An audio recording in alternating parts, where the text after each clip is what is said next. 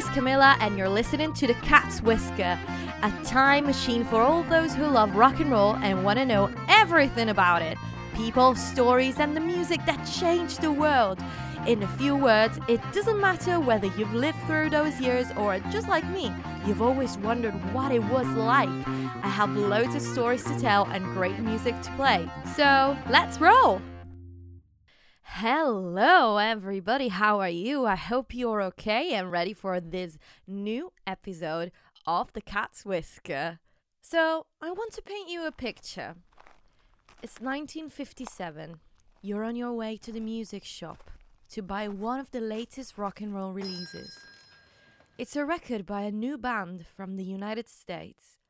And you don't know that yet, but the 4 people on the cover of that album will shape the lineups of future rock and roll acts.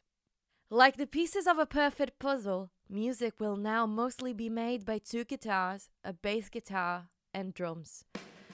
Oh yeah, anyway, That'll Be the Day by Buddy Holly and the Crickets, who some think, as we were saying, should be considered the first band to ever feature the standard lineup made of 2 guitars, rhythm and lead, bass and drums. Even when I was a kid and I fantasized about being in a rock and roll band, some things were clear to me. First thing, I had to find other 3 people. And that was the first obstacle, to be honest, because I would have literally had to force the kids to be in my band, since they were all definitely more into the Backstreet Boys than the Beatles. And second of all, I had to get myself some instruments. Unlike my mom, that, bless her, still to this day probably doesn't know the difference between an electric guitar and a bass guitar. I mean, they look the same to me, being her strongest argument. I don't know why I made my mom sound like she's from the south of the United States. She's Italian.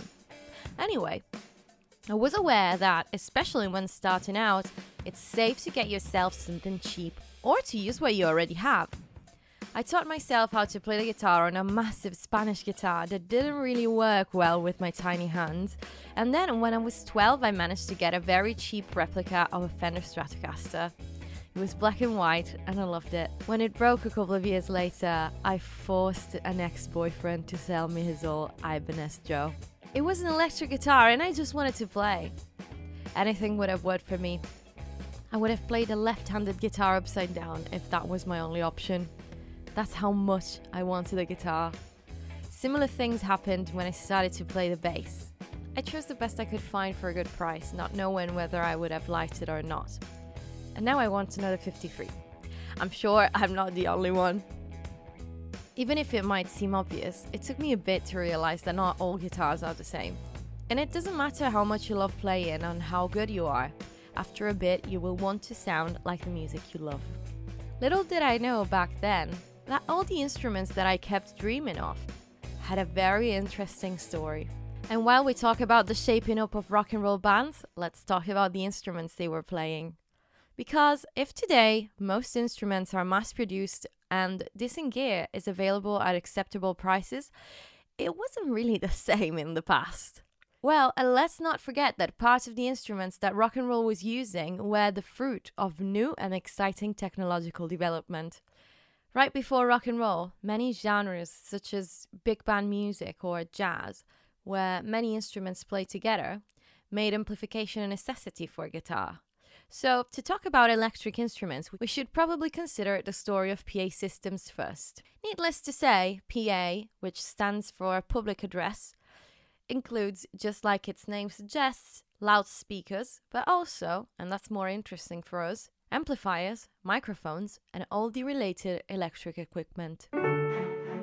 Although everyone, even in ancient Greece, knew that putting a horn-shaped item in front of the mouth creates sound projection, it took a while for the first microphone to be created. But not as long as you might think. You won't believe this, but the first attempts at a microphone actually started in the 1600s. Carrying sound around was in inventor Robert Hooke's mind when he created the lover's telephone. Basically, what we did as kids, attaching a string to a cup, was the first ever microphone. The wire is able to propagate the sound vibration and retransmit them into the other cup. But none of them obviously was electrical. Different people then, when the telephone was invented, tried several ways to transmit sound through a medium. It wasn't until the end of the 1800s that the first attempt at a modern microphone was made. In 1875, David Edwards Hughes invents the carbon microphone, and just like many great inventions, it happened by using very common objects. He put together toy boxes, wires, sealing wax, and granulated carbon, hence the name. The basic principle is, if you take a granulated carbon and cover it with a metallic material, once the sound waves are going to hit it, the metal will vibrate, exerting a varying pressure onto the carbon that will decrease its resistance and create current. I hope I got this right. If I haven't, I told you I wasn't going to be professional, so you've been warned. But it was quite an easy way to produce a microphone. And actually, there are plenty of tutorials on YouTube, so even if, just like me, you don't really understand how it works, you can actually make a carbon microphone yourself. This was probably the first time a microphone was invented not only to communicate, but to increase, electrically, the voice volume. So, this way, the sound wave is transformed into an electric signal. And what happens next in PA? The sound goes through an amplifier that will make the signal louder and ready to be broadcasted by loudspeakers. By the beginning of the 1900s, many experiments were conducted to increase volumes. In 1898, Oliver Lodge created the first loudspeaker driven by a moving coil that used a flared horn to amplify the sound. In 1904, John Ambrose Fleming patented the Fleming valve that, with a little help from the Audion, probably the first ever amplifier invented by Lee De Forest in 1906, led to valve amps that are still in use today. Between 1911 and 1915, Edwin Jensen and Peter Pridham, two American engineers, tried to see what would happen when you connect a microphone and a loudspeaker to a 12-volt battery. Well, ladies and gentlemen, this was the first time in the history of the universe that a beloved sound was heard. I'm talking about the sound that will horrify any audience and make musicians and sound engineers sweat anxiously. Feedback. They must have thought, what the hell is this? Make it stop. And that's actually what we still think to this day. And for those who don't know it, what is feedback essentially? An electric instrument produces sound in form of a signal. And when amplified, the sound gets louder and goes out through the speakers. If that signal keeps bouncing between what is creating the sound, for example a microphone, and the speakers, it will make a horrible high-pitched sound. Feedback. Jumping ahead of time for a moment, many musicians actually use feedback in their favor. The first ever track to feature feedback on record is I Feel Fine by the Beatles. But not many people know that a couple of months later, another band decides to make artistical use of feedback. The song is Anyway, Anyhow, Anywhere, and the band is The Who. After their experiments, Jensen and Pridham were able to create the Magnavox, the first loudspeaker used to address massive crowds. Experiments went on and on for decades to make speakers more reliable and powerful. It's not a mystery that even during the early 60s, when the Beatles were performing live, no one could hear a fucking thing in big venues. So as far as we're concerned, rock and roll definitely helped with the shaping up of PA systems. But even during the late 60s, there was still a lot of work to do. Rock and roll contributed to the development of many, many fields, and my favorite is definitely the musical instruments one. I wonder why. Probably because there's less physics involved. And as we were saying earlier, amplification started when nobody could hear the instruments. The 20s made it pretty clear. Something needed to change. They had already tried changing the classical guitar design a little, making louder archtop guitars. One of the first to do that being Orville Gibson. Sounds familiar? And then steel strings were added at the end of the 19th century. Then someone thought electricity might be a good idea to increase volume. I mean, it's pretty obvious for us now, but back then, absolutely mind-blowing. something that could intercept the sound and then turn it into an electric signal already existed: the telephone. So, the first thing people tried to do was put telephone mouthpiece pickups inside banjos, violins, or guitars.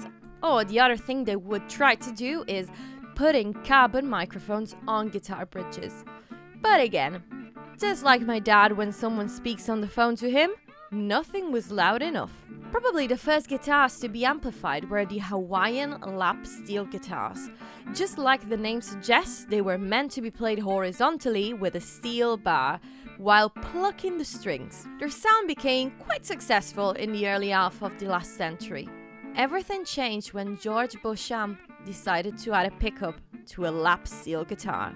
But first of all, what is a pickup? I personally just knew that it was that thingy bolted underneath the strings when you strum the guitar. But here we go again with science. Oh, I thought we were done. A pickup is a coil of wire wrapped around a magnet. It is also a transducer that takes mechanical vibration produced by musical instruments and turns them into an electric signal. Beauchamp adjusted the pickup underneath the strings of what will then be considered the very first commercially viable electric guitar. It was 1932, and this new guitar, made of cast aluminium, was manufactured by engineer Adolf Rickenbacker. Sounds familiar again? It was nicknamed the frying pan for its round shape in the pickup area. I mean, Google it. It's the perfect nickname. Just one little problem, or maybe two. The industry wanted a guitar that could be full scale and not small like the frying pan, and that could be played while standing using a strap. Introducing a pickup to a classical guitar wasn't really viable. The sound hole was too big and it would create feedback. New guitars will now feature a different opening in the form of F-shaped holes on the side. Between the first of their kind, the Electro Spanish, produced by Rickenbacker in the mid-30s.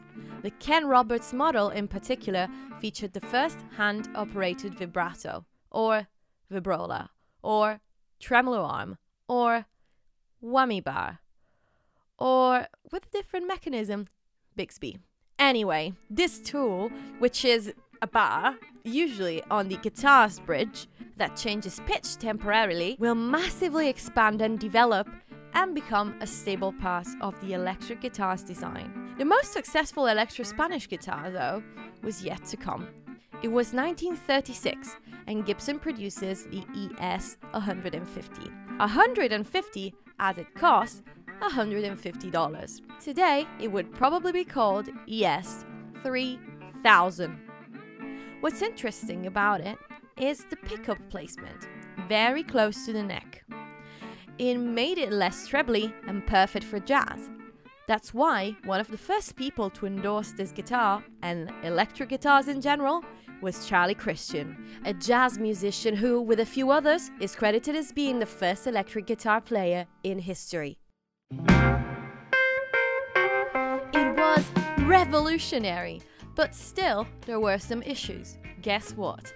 Everybody all together now. Feedback. Since the guitar body was still hollow, the vibrations were still resonating too much. Also, not all the strings were sounding loud enough, so the design once again needed to change. And that's when the semi-hollow and solid body guitars come along. And that's my favorite part. A man named, you might have heard of him, Lester William Pulfus, aka Les Paul, in the 40s thought that people would probably give him more tips if they were able to hear him better. Well, there's no better motivation than that.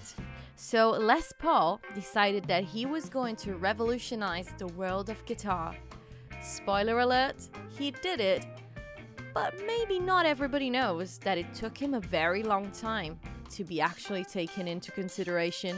It was 1940 when he designs the log, a 4x4 piece of lumber with a bridge, strings, neck and pickups. To make it look a bit more appealing, he cut an Epiphone guitar in two and attached to the sides of his log the two parts of the guitar. It sounded better, and the design was made of two hollow parts and a solid body in the middle, making it less sensitive to feedback and more able to sustain the sound.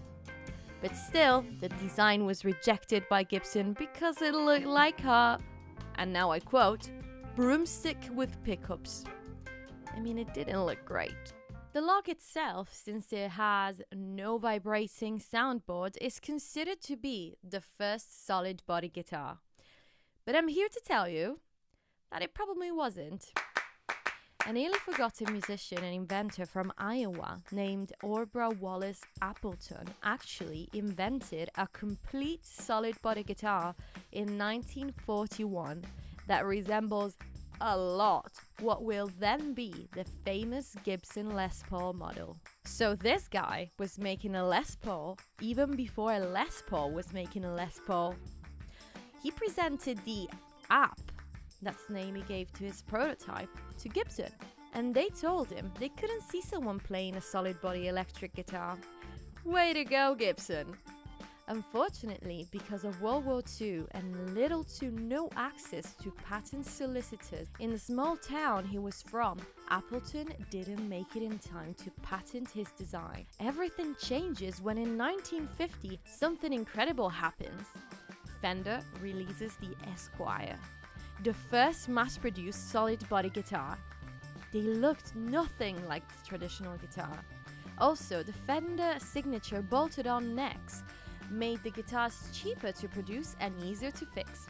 It was literally a new way to build guitars. It only had one pickup, but in order to achieve a wider and better tone, a version with two single-coil pickups was made and renamed Broadcaster. For just a short while though, Gretsch had a series of banjos and drum kits called exactly like that. So to avoid a lawsuit on many already produced Fender Broadcasters, the only label that appears is Fender, since the model's name had to be scraped off. These rare models are known now as the No-Casters. The rebirth of the model though didn't take long. It became what we all know and love, the Fender Telecaster. Gibson, at this point, thought, maybe we should actually consider this solid body guitar thing though, after all. So, they finally designed the famous Gibson Les Paul, which actually didn't really have any input from Les Paul himself, besides his endorsement and permission to use his name as a PR stunt. The design resembles an awful lot Appleton's app, which, remember, he didn't patent in time. I wish I could travel back in time and encourage him. I don't know whether it was to apologize or to rub it in his face, but Gibson wrote a letter to Appleton in 1952 when they released the Les Paul. So that's what it says. Well, App, you see, our competition has finally forced us to come out with your solid guitar. Sure, wish we had listened to you back in 1943. They also added a Les Paul brochure to the letter. Needless to say, the poor guy threw the whole thing out. A year later, Gretsch produced the Gretsch 6128 Duo Jet, very similar to the Les Paul, but with some air pockets that make it a semi-solid body. It will then become very famous when George Harrison will buy it as his first decent guitar, as he says, and use it in his early Beatles days. And as if the music industry couldn't be any more successful, the most famous guitar in the world makes its first appearance, the Fender Stratocaster. That's the guitar you think of when you hear the term electric guitar. It was, and might still be, the best and most versatile electric guitar on the market. And back when it was released, it was stylish, futuristic, and it had new amazing features. It was the first guitar with 3 pickups, with switches and controls to customize the sound, and a new efficient spring tension bass tremolo bridge. It was also way more comfortable to play because of its double cutaways and round top edges. When the Strat came out in 1954, most rock and roll musicians, such as Chuck Berry, were still using semi-hollow guitars, and it took a couple of years before it exploded. In fact, one of the first people to make the Fender Stratocaster famous is our dear old Buddy Holly, that used it in many live and television performances, contributing to the growth in popularity of this guitar. Since Fender and Gibson during these years kept chasing each other to see who could do it better, Gibson, a year after the Strat, released a new and improved Les Paul with a new pickup system that will cancel the humming interference sound of single-coiled pickups, the humbucker, or double-coil pickup. The two coils have opposing winding and polarities that cancel electromagnetic hum. They're still used today in guitars, basses, and even in microphones. As a matter of fact, I have two humbucker pickups on my Epiphone Swingster, and this type of pickup not only cancels the electromagnetic noise, but makes the guitar sound deeper, fatter, smoother. On the other hand, single-coiled pickups are a bit noisier, which is not a bad thing, and create a crispier and brighter sound. There's no good one or bad one really. Each player should choose depending on what they want to play and how they want to play it. In the following years, all the guitar companies mentioned before started producing new and functional models, bringing design and sound engineering to their peak. Oh, and also, I couldn't believe it when I discovered it, but the Gibson Flying V, the guitar model that I've always associated with Jimi Hendrix or heavy metal artists, was manufactured in 1958. Even before the SG, the one that was made famous by Angus Young. During these years, not only guitars became more and more technological, but sound systems did. Experiments such as piercing the amplifier with pencils to create the iconic fuzzy and harsh sound in the Link Ray 1958 song Rumble earned him a complete ban from US radios. So really, to protect the poor amplifier's cones from being butchered by guitarists, effect pedals were introduced and were first made popular with the Maestro fuzzbox used by Keith Richards in Satisfaction by the Rolling Stones. The guitar PA industries are still working hard to bring to musicians the best performance experiences. But if you ask me, it was rock and roll that made it all possible. And keep listening, because in the future I will definitely talk about the history of bass guitars and drums. Don't worry, drummers and bass guitarists, I'm not forgetting you. I hope you liked this episode. Please let me know what your favorite guitar is, and don't forget to follow me on social media at The Cat's Whisker on TikTok and The Cat Whisker Podcast on Instagram. I'll see you next week. Ciao!